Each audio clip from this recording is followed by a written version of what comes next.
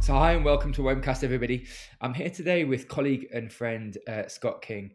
So Scott is a fellow paramedic colleague of mine, and we've done a lot of work together with World Extreme Medicine prior to now. But what I thought I'd do is, Scott, let you introduce yourself to the guests. Morning, mate. Good morning, everybody. Thanks for inviting me, and a great opportunity to have this chat and discussion and just share with the world kind of where we are and some of the conversations we've been having privately of just catching up and seeing where we are, rural versus kind of mainstream city. I have been in healthcare since 2002. I started in secondary care originally, before joining pre-hospital care world, sort of in the career route of ambulance care assistant all the way through, and have held many roles in the last 17 years. I've done sort of hazmat, joined heart necessarily off the back of that. I've been an ambulance officer, duty manager, a control room, and I'm now, having spent 4 great years heading up the Trust's regional motorcycle unit for the family. I've moved to a North Devon area and just settling in, finding my feet again, back on front line, which has come at an interesting time, having kind of done lots of jobs where I've been either in incident rooms, and only last week was in the incident room for COVID for the Trust. And it's funny how we've dealt with lots of incidents in the past, whether that's IT issues, whether that's sort of CAD, which I know my colleagues in London have more than experienced of their issues with CAD. Even back to kind of like the Olympics. Obviously, we've had Novichok in Salisbury, which is in the region. So we've managed to draw on quite a lot of lessons learned internally, as well as kind of featuring and picking up on the national picture. And that's something I've been able to bring and sort of hopefully share a little bit with my colleagues on the road in the North Devon area that maybe are a little bit protected from some of the goings on, some of those lessons, if they haven't made their way through and shared. Fantastic, Scott. Fantastic. So, yeah, you mentioned quite a lot there actually about the CAD, so the computer aided dispatch system, and when that either breaks down or indeed when there's an excessive demand, versus, like you said, some of the chemical, biological, and viral pandemics, which is what we're in the middle of now, which is really interesting, mate. But a really varied career by all accounts. So just before we deep dive into sort of how you're finding the rural experience now and the demand profiling now in North Devon, just looking back slightly at where you've come from, Scott. Which you've held quite a few leadership roles across your career in the ambulance service. Which of those leadership roles do you think you fundamentally had the most control to change and adapt things on the ground? I think my last role, where I had that mix of being able to respond on a motorcycle, be that first line management of a team of staff, but also having a unique sort of exposure to having to juggle the political kind of world of senior management and staff, kind of understanding the sort of executive roles of the Trust and kind of where their pressures and demands are, and trying to learn in kind of like the last 4 years kind of how to dance and juggle between the two, which can be quite a challenge, especially if your desire is to be quite innovative and proactive and outward facing and kind of bring on new areas of practice or development. I think you need to have the full breadth and understanding of kind of what the political and sort of social economic sort of pressures are on the Trust and the health service as a whole, and learn to pick your fight. So I think for me, it was an interesting challenge to kind of look after staff and remain operational and try and pick which elements they wanted and kind of we wanted as a team to kind of push forward and learn how the best way to kind of make friends and influence people. Indeed, absolutely. And that sounds really interesting, Scott, in a number of ways, really. So one of my questions would be from there, from listening to what you just said. I know you've done quite a lot of work with other sort of co-agencies as well, along with the ambulance service. Is there anything you've brought back from some of these other agencies into the ambulance service, either from a mindset perspective or indeed from a leadership and or managerial perspective, that you see working with some of these co-agencies in the security and or military world, that you've been able to bring back into the pre-hospital care world? So I've been very fortunate, sort of as a civilian, to kind of be invited in and have guest lectured for staff that are pre-deploying to either hostile environments or sort of conflict zones. And it's something that I always try and kind of bring my NHS and clinical hat forward and don't try and make out or pretend I'm something that I'm not. And I'm not the tallest of chaps, I'm not the biggest of built chaps. And I think it just wouldn't work for me to try and portray or pretend I was something that I was not. So it's interesting because as you know, I've come back from Tunisia, working with a group of humanitarian aid workers that are working and operating in Libya. And it's interesting to adapt the principles of the NHS to staff that have either have got no understanding or experience of what that actually is on the ground, but also kind of bring that into play when you're trying to get them to work and operate in some of these hostile conflict zones and deliver good care in what isn't always seen as good places. Absolutely, and like I say, translate those concepts to change things down on the ground in quite a dynamic situation, and that's fascinating, actually, Scott. So so just looking at some of those dynamics, because one of your hats that you've worn and that you wear when I've been working with you is as an educator.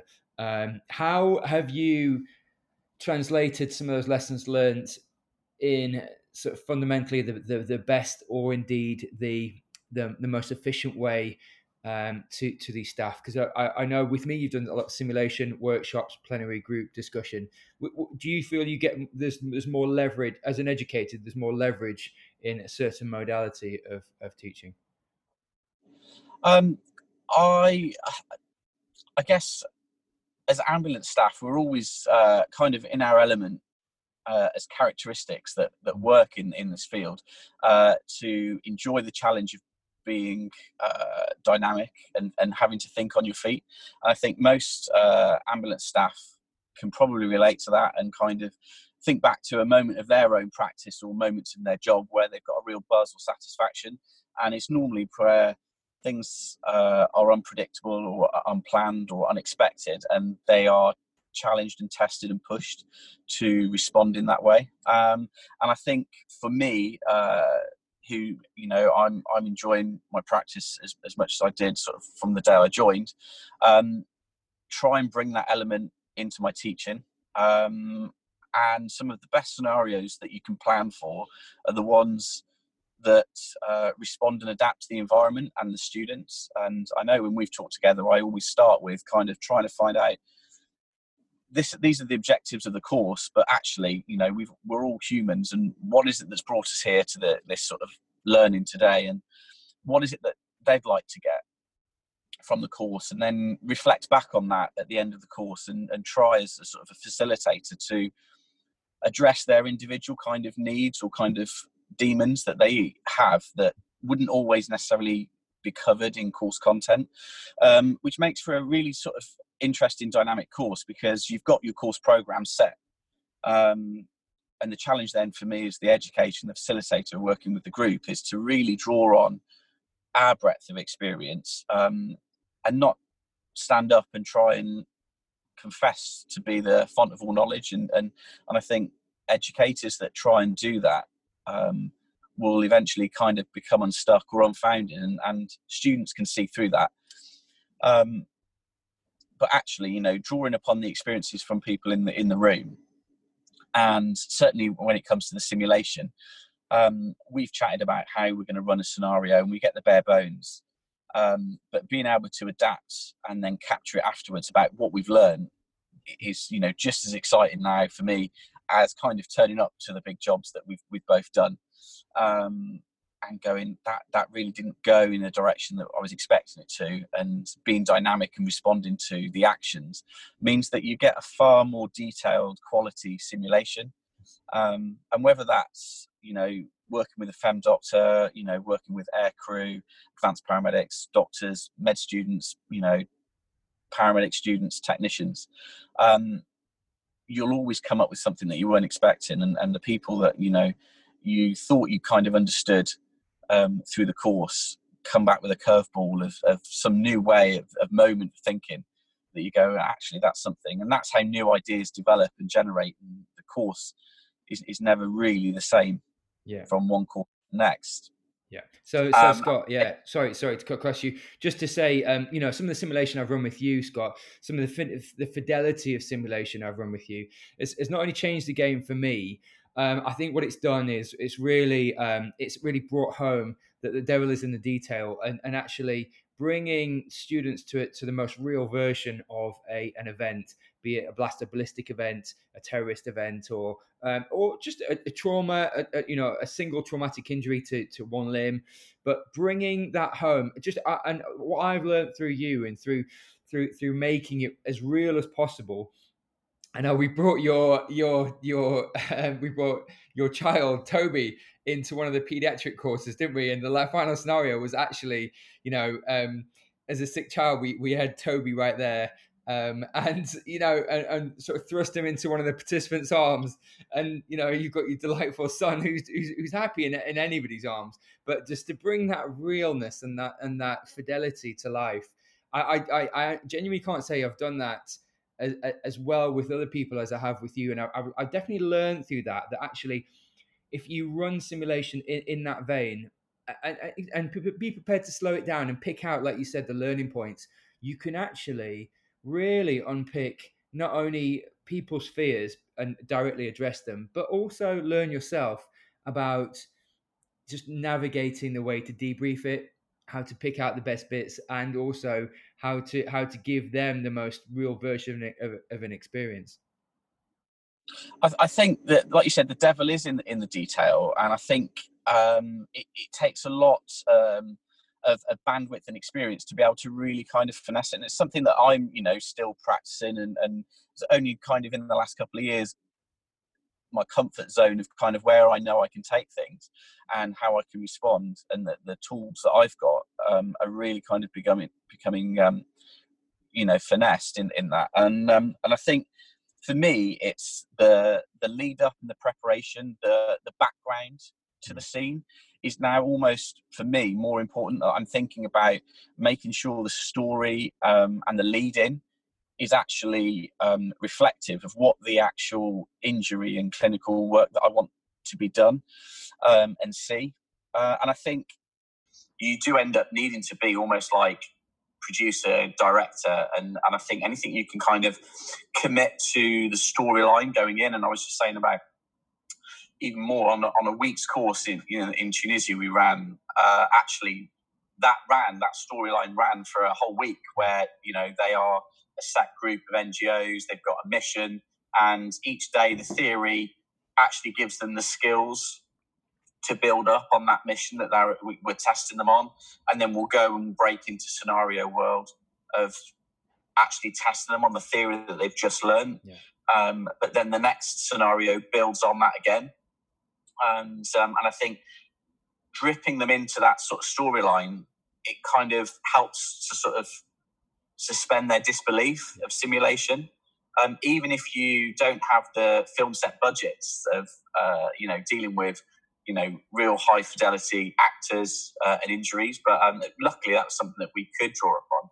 And again, that just goes to emphasize the detail even more. But I think you need to have the structure of what it is, what your learning objectives are, and still be true and honest to the, educational principles of what is it that we're trying to achieve, what are we trying to learn, but then actually allowing for that free learning to take place within the scenario, and that comes from investing in the storyline of it. And I know you and I have chatted about it's an interesting world, and people come because they want to play, and sometimes that's a bad thing, and sometimes that's a good thing. I think we need to acknowledge that people best learn when they're enjoying themselves and having fun. And that's why, we always have smiles on our faces when we teach together.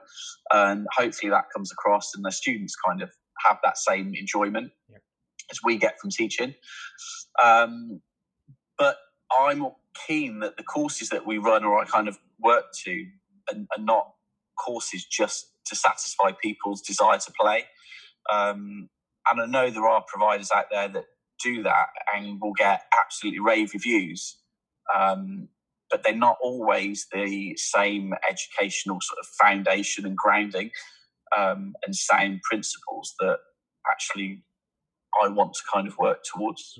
Yeah, I totally agree, Scott. I think you've got to meld the two, really, that sense of play and that sense of enjoyment, but with actually some robust and some steadfast ILOs, so intended learning outcomes, so that they do come away with something and change pace, change modality, so that people feel like they're changing gears, interacting with different parts of their brain. You can be in a discussion 1 minute and or a debate. You can be in a simulation the next. You can be in a workshop the next, and then you could potentially be in a lecture the next. But it's changing pace, so that people aren't necessarily sitting back and just letting it all wash over them. That they're interacting with that information, that knowledge.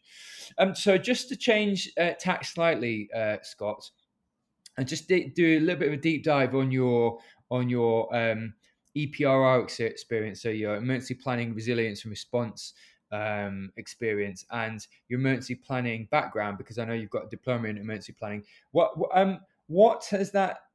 Is there anything that's informed and or taught you about the current situation, either from a demand profiling perspective, or indeed from a contingency and planning perspective? Is there anything that you can extrapolate out from that? I think the first thing that comes to mind really is kind of like the reporting lines and structures that we have, certainly in the UK, and then wider experience of kind of working and understanding things like the World Health Organization, and whether that's through high consequence illnesses, and certainly things that we prepared for in the past. But pandemic flu has been on the national risk register, for a long, long time. I think if you cast your mind back to the days of when we saw H1N1 and sort of avian bird flu, I think we started to, and it was declared a pandemic then. We didn't see the severity of illness as we're now seeing with COVID-19. And there were some lessons that we learned from that, and certainly the pandemic card of how we triage and cast calls and interrogate calls. And that's something that we've also put into practice when we were looking at our management of snow that hit us quite hard with the beast from the east. And these are all things that rely on the same sort of reporting structures that we're using at the moment for COVID. So I'm not directly part of the EPRR team now. But saying that, within the last week, I've been down into our trust incident support cell. It's supporting the trust's response, and the reporting lines and the reports that we're using now have been the same that we would use for other critical and severe emergencies. And I think that gives a degree of confidence. We're talking to people that I talked to when we were looking at hospital closures or tracing of contacts or equipment from Salisbury, Novichok, or when we had people stranded because of snow. It's funny that you're talking around the same times of year. I've made jokes that, I'm in the control room with an Easter egg in front of my desk, and that's not the first time that we've dealt with incidents of a serious nature around the Easter period. I think having the confidence that, of our ability to data collect what's happening. And so for us at the moment, to bring it relevant to COVID-19, everybody that we're using sort of PPE, making sure that we're collating that information so we've got a good understanding of what our usage is, where our pressures are, what particular PPE is being used over others. So that really needs, boots on the ground, reporting and feeding into that, and then a collating system. And that's what we're doing. Yeah. And that's being fed back to the regional public health areas. And our sort of request for PPE is based on that, and we can then forecast and model and plan with kind of what our anticipated demand will look like, and then make that into some realistic figures of, okay, what are our realistic expectations of PPE usage on different demand profiles? And we're going a lot further than we ever did for avian bird flu. Our response is completely different in regards of what we're required to do clinically. So it's an interesting time, and I think the response that we're doing is all but mirrored across all of the ambulance service trusts. Our demand and pressure may be different, depending on the regional service that you're working for, but kind of the goings on behind the scene is actually kind of all feeding into a national picture. We've got the National Ambulance Control Centre set up in the West Mids that all the trusts will be feeding into, and obviously they will then be feeding that into central government. Yeah, absolutely. And like you said, that reporting system is good for modelling for both future pandemics and lessons learned from what we're experiencing now. So just from a demand profile perspective, have you seen, I know we were talking about before, have you that you've seen a concurrent shift in activity and in occupancy, bed space in hospital, but also the demand in pre-hospital care? Have you seen that shift sort of de-escalate, or indeed is there much in the way of demand at the moment, either in hospital or out of hospital for you?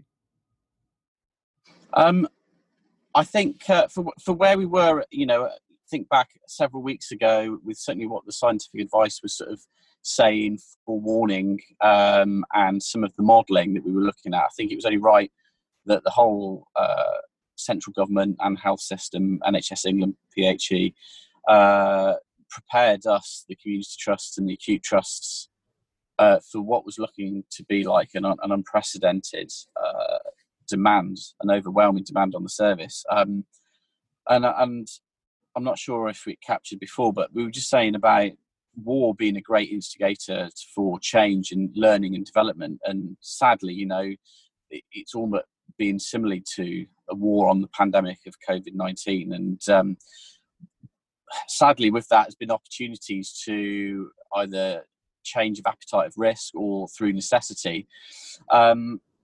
And we, in the early stages, didn't really see too much change. Then we started seeing the predicted worried well, where our confirmed cases were relatively low, disproportionate to the numbers of calls that we were certainly receiving in the southwest, I think.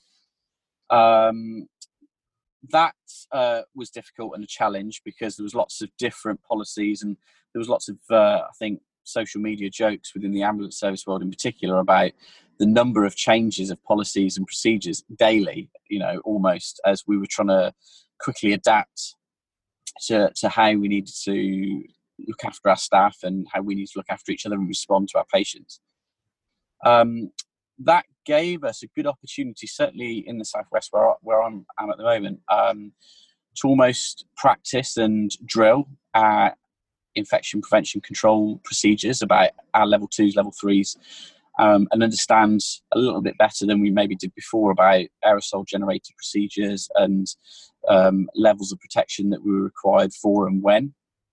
But in answer to your question on kind of demand, we saw as the pandemic's gone on and the media have really sort of focused certainly on London, where the numbers I know went through the roof, certainly for LAS and their call volumes, from their norms of sort of 4,000 a day up into sort of like 11,000, I think, at one point. I'm right to understand. Our numbers and demand profile has sort of reduced slightly, but what we have seen is a change in our acuity going up. And I think that's something that's reflected similarly in the acute trusts across the region, broadly speaking, speaking to colleagues in different areas and working with different acute trusts, and even kind of our GP partners and out of hours. They've seen a lessening in pressure for them. We've got good bed occupancy at the moment, which, if we are to see peaks and high acuity patients, as we were predicting, we're in a good position to respond to them at the moment. But that does beg the question of where have all the patients gone that were calling us this time last year, that were calling a few weeks ago. And I think it just goes to prove, actually, we are victims of our own success, certainly in the ambulance service and it's somewhat in A&E, where we will respond most of the time and see people and are very good at answering their calls for help and putting things in place to look after them, which is good for patient outcomes, but it's not always the most appropriate resource to sort of meet that need. Whereas at the moment, A&Es and certainly ITUs are in a good position to respond and deal with any influx should that come. And we can talk about should that wave come in some of the outer London regions. But I think the main thing we've noticed is certainly a drop in activity, operational responses. Our normal metrics of call performance are doing actually quite well because our resourcing call profile is matched for once at the moment, as opposed to being overwhelmed. And a word that would normally be described with the ambulance service is relentless, whereas we're seeing a difference at the moment. Some of that isn't just because of numbers calling in. Some of that is because we've had to change, and we're putting a lot of emphasis and resource in our clinical hubs, looking at preventing calls coming out, getting a response. And some of that's obviously with the introduction of the pandemic card for the computer-aided dispatch that's recently sort of been instigated nationally, I believe.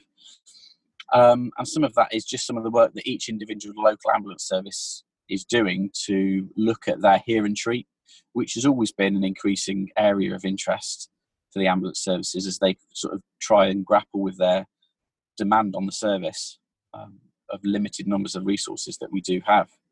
Yeah, absolutely, Scott. Absolutely. So just looking at those numbers and that shift in demographics and that maybe like de-escalated demand at the moment, do you think there's maybe a small sliver of people that should be calling us or that should be in A&E that aren't necessarily doing so? Because I know the policy at the moment in London is that relatives can't come to hospital. So I know I've seen a cadre of patients maybe a little bit too late in the patient journey actually that should have gone and then ended up as cardiac arrests, but they didn't go because they couldn't have someone with them, and that probably was the time to catch them prior to them falling off the cliff into a sort of a decompensated state. Do you think that those cardiac patients exist where you are at the moment, and do you think that they're kind of being kind of not being captured in the in what you'd normally see? No, I think definitely. I think regardless of kind of like your viral numbers, I think because it's a national lockdown, then it's national guidance, it's national procedures. I think the same unintended consequences will apply no matter where you are. Our acute is in the same way, following sort of PHE at reducing footfall and aren't allowing immediate kind of care. Obviously, there are some exceptions to that, and I think that's worth important. Certainly because they feature around sort of labour, maternity and children. where, and people with complex health needs that needs and rely upon carer. And I think that's important to kind of emphasize and get out there. And I'm seeing rumblings that is beginning to be looked at on a case-by-case situation, as opposed to a blanket no. And I know that people that are palliative or are sadly likely to die are being allowed, in certain cases, relatives. And I think it is right that we just take an individual approach for that patient and the clinical environment where they are, to kind of make that assessment on risk and exposure on transmission as well. But with regards kind of those unintentional, unintended consequences of certainly the lockdown, I know I saw a lady a couple of weeks ago. She was treated with PPE because of respiratory symptoms as a suspected COVID case, although there were some other differentials, and the other differentials were probably more likely for us in our management pre-hospital. And I think that the lockdown and isolation probably meant that she didn't call for help. She self-diagnosed and self-attributed her shortness of breath and cough to pneumonias that she'd previously had. And in actual fact, it turns out that she had a PE, and it was too far gone by the time we arrived, that although that she was transported, it was something that sadly resulted in her losing her life. And I think there are similar cases, maybe not with necessarily PEs, but other illnesses and injuries where people are managing at home when they necessarily should be kind of seeking that help. But I think the numbers that I'm kind of seeing and hearing from, they are few. We're certainly seeing a greater benefit from people self-managing and seeking alternative support, and not attending A&E. Hence why we've got really good capacity in our A&E departments at the moment. Yeah, absolutely. So just to pivot slightly, Scott, and look at a different aspect of the system, just groundswell amongst staff. Is there a general? Do you sense there's a general fear amongst staff in regards to COVID-19, or do you feel like staff feel sort of prepared and or willing to go and treat the community and the AGP producing procedures? Do you sense a tangible fear or not so? I think there wouldn't be anybody that sort of is doing our job at the moment that at some point in the recent history has not necessarily been feared, but has certainly had concern for what's going on. I think we're all human, and all of us at some point will have probably taken a moment to reflect and think about actually kind of the risks and what we are doing. And I think that's something that's probably, as our awareness, understanding and familiarity with our response under sort of the COVID-19 pandemic has developed, something that we've probably better discussed and aired and looked at amongst ourselves and shared in discussion, which is only a benefit to help with those fears and apprehensions. I don't consider myself really doing too much out of the norm in regards job-wise. The 909 calls will come. I will receive them in the same way, and I'm responding and seeing patients and making judgment calls and assessments of where they're best looked after, and if needs be putting things in place. Things are a little bit more difficult to kind of put packages of care in at home, but things are, as people are getting used to the procedures, in the community, and they're coming up with ways to overcome things and difficulties and challenges, we are seeing that sort of free up a little bit more, and almost like the new norm developing. And there's been lots of discussions on PPE, and I don't really kind of want to get drawn into the political sort of twos and fro's on that. I think my personal view, if I'm going to come out, really will be, I have concerns over the aprons that are recommended for level 2, which we're using across the board for all our patients now. As we know, the numbers of cases in the community are higher than we probably fully appreciate, certainly because of the lack of testing at the moment. But I think for me, just the apron is probably, a standard apron is maybe sufficient in acute care settings, but my colleagues and I almost feel like flagpoles. We're working outside, the jobs are still going on outside. We're not just dealing with medical illness inside homes. Even just earlier, dealing with a fall off a ladder, a DIY incident outside. Yeah. The aprons aren't necessarily the best thing for us. And there's probably a whole host of reasons why that hasn't really been fully appreciated and discussed and looked at. I certainly know a few trusts in the country are looking at the gowns and have introduced gowns. That's just not something we're looking at doing at the moment. With regards to the face protection, I think we were in the early stages going to level 3 protection early when it wasn't necessary, and I think it was important that where people had an understanding of that, myself, we try and educate and inform staff about the levels of protection and when they are used, because otherwise I think we would have depleted our own stocks of FFP3 level 3 face protection if we were going to use them as a bog standard approach to all cases. And I think it's right that we take this dynamic decision making. AGP, there's obviously some discrepancies and differences between the guidance from sort of PHE, Public Health England, and the World Health Organization. Certainly around the areas of contention that kind of come up in discussion are nebulization and CPR. But on the whole, certainly I've seen a lot of the fear dissipate, I think, over the last week. I think just as people get more confident and comfortable with working and making the call, I think opting for level 2 for all patients does simplify things in some way, and gives you one less thing to think about and makes it very clear when you need to then escalate to level 3. But on the whole, we're still humans. I don't feel like I have some superhero ability to fight off COVID. I certainly don't feel like a hero in what I'm doing. Like I said, it's a normal day in that sense.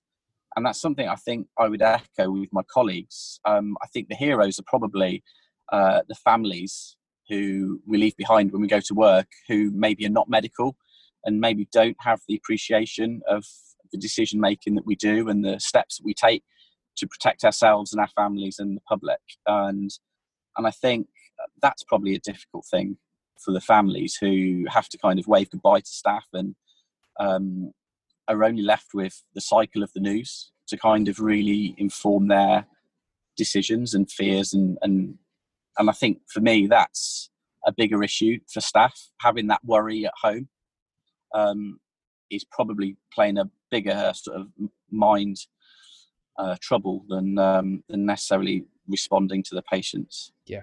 So to your point, Scott, I find it really interesting what you were saying about pre-hospital cases. Normal pre-hospital care goes on every day. People are still having a heart attack, still falling off ladders, still having business as usual, really, what we normally respond to.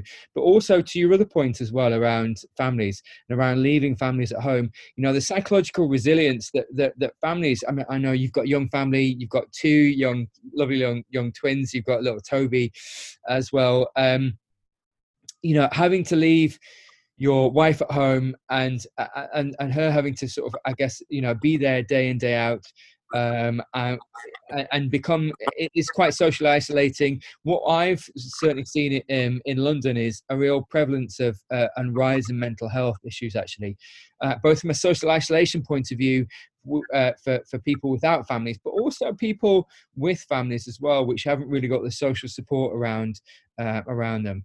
Have you seen a rise in mental health or felt the pinch of mental health in service down here? I think with regards to our sort of patient numbers that we're seeing, I think we've seen sort of a drop in numbers over the last couple of weeks, and whether that's because they are being managed in a different way from the hubs, their actual call for help that's coming through the 999 system is less at the moment. Saying that, today, I have seen my sort of first flurry of cases where it's been due to social isolation that's kind of been their primary issue. I think today is an interesting day as we await the update with regards the deadline of the lockdown and whether that will or won't continue. It's looking and feeling like it's most likely to continue. I think that's a milestone. I think a psychological milestone that people will have waited and got to in their heads as a resilient sort of deadline point. And I think when we pass that, and if we're to continue for a further period of time, I think that will then see a change, and we will begin to see probably more calls for the effects of social isolation, whether that's physical health that's taken an effect, or that sort of psychological sort of mental health well-being. And with that is like the staff that we work with as well, who are already kind of maybe having things that they're just sort of ticking along and coping with, and this is maybe sort of one of those final sort of pressures in their box that I'm sure all paramedics and ambulance staff can relate to, that have the box of their own mental health. Yeah, definitely. I think one of the things I've talked about elsewhere is sometimes a real absence of self-care amongst staff. I'm guilty of it as well, if I'm being honest, Scott. It's just an absence of sleeping well, eating well, exercising regularly, getting out to see friends, because I almost think it's equally as important what you do on time off away from work as what you do when you're at work, because if you don't rest adequately when you're away from work, when you come back to work, you're never actually able to give 100%, nor are you able to necessarily function to your at capacity. And have you seen sort of an absence of self-care either in the general population of patients or indeed with staff at work? So I think I'm really fortunate that the staff that I'm working with at the moment are absolutely, some of the best that I've ever worked with in my career, because they've seemed to have really grasped this concept of looking out for each other and looking after each other, and that's something that sadly had kind of, because of the pressures, certainly in inner cities where the pace and workload was increasing, and the time on station to do the informal handovers, the informal debriefing and the laughing and joking, those times were just gone.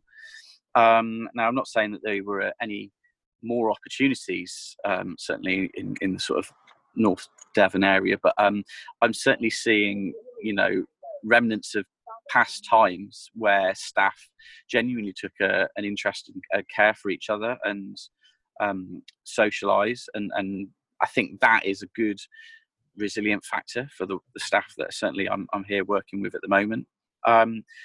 Patients wise, and I think, like I said, that 3-week isolation lockdown deadline, I think people will see that probably as a mental sort of hurdle, and it will be interesting to see how people in the community sort of will deal with that.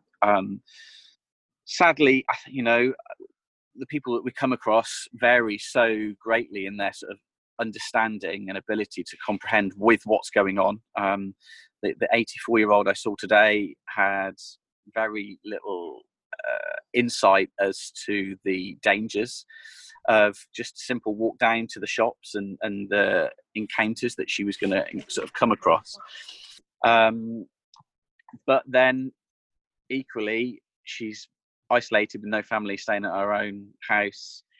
Her phone's not working, and actually, what is that risk for the greater good? And I recall from sort of my early days of, sort of like a response manager, when, dealing with common day fire alarm in a nursing home, and even just making decisions on evacuating a nursing home, officers will tell you, it's something you avoid at all costs, because we know the vulnerable population, you add dementia in that as well.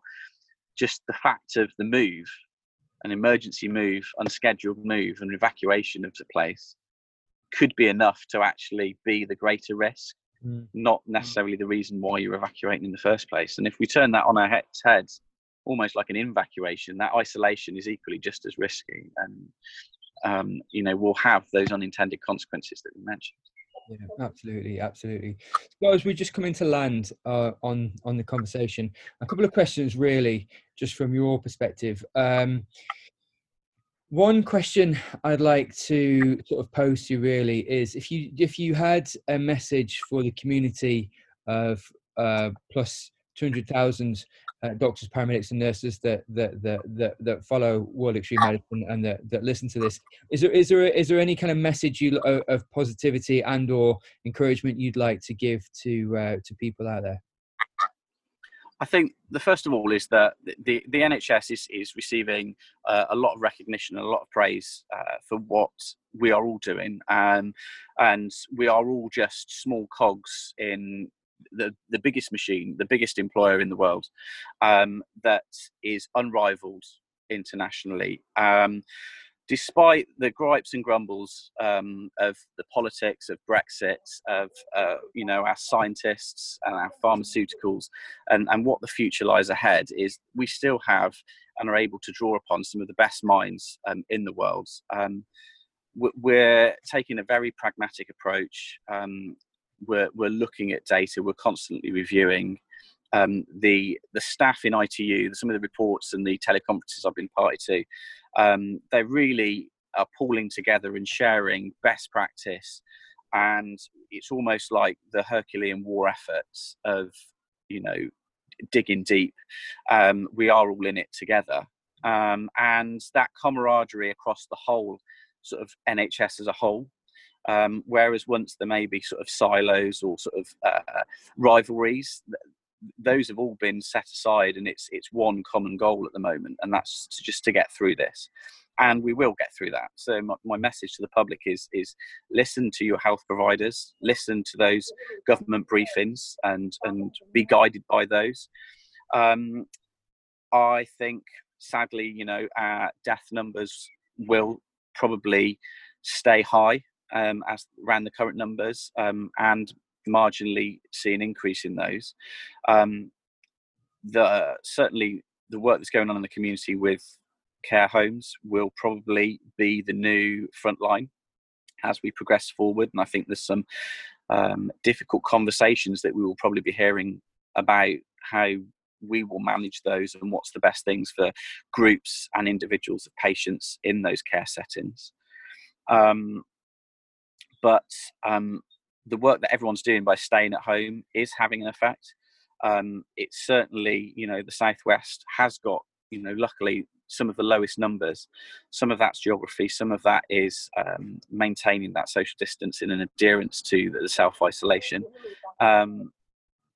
So listen to those government rules and kind of go with them. For my colleagues, I've never been prouder to work amongst you all, and thank you for everything that we're doing together, really. And that would probably be my message. Oh, Scott, that's fantastic. That's absolutely fantastic. Absolutely.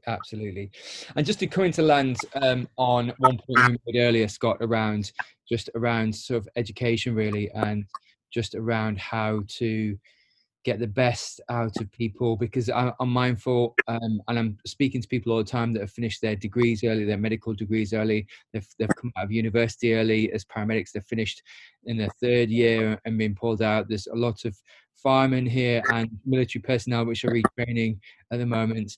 What would you say to people that have finished med school early, finished paramedic science early, and or other domains of practice to come across, just to sort of to reassure them at this time? Sadly, I don't think there's been a better opportunity to ever ask for help than there is at the moment. I think the willingness to help anybody within the health service at the moment is the highest I've seen in certainly coming up for sort of my sort of 17, 18 years of practice. And that's always probably been the case. And I think we are probably, through our own barriers, maybe reluctant when we're new to sort of ask or be fearful of kind of stepping out and wanting to ask what may seem like silly, obvious questions, but I would always say ask. People will always kind of stop and take time to kind of try and help, because we've all been there. We've all been that new member of staff, and at the moment it's an unprecedented time to be a newly qualified member of staff. So ask. People will stop, will help, and direct. There's phrases at the moment of there's no such thing as an emergency in a pandemic, and that's really about taking your time out to look after yourself and put your safety procedures in. With that, I think we need to just recalibrate that clock, and as we sort of look towards the future of what that new world is going to look like post sort of COVID-19, and I hope the post world we do learn a lot of lessons, maybe not just on the things that we could have done well, and we're not just necessarily talking about the procurement side or the politics side. I'm talking about kind of more global generic issues about lifestyle, how we work, how we operate, new opportunities going forward. It's an interesting and exciting time for a newly qualified member of staff, but certainly I would say to my NQP colleagues is, ask. People will take the time to explain. You're not alone. You're not doing this on your own. Yeah, Scott, that's fantastic. That's absolutely fantastic. And I think a lovely message, actually, just to finish off on, because I think you're right. Even as a critical care paramedic, there's sometimes in some circumstances that, I just need to cross check. I need to ask. I've been in 20 years. I think you've been in the same.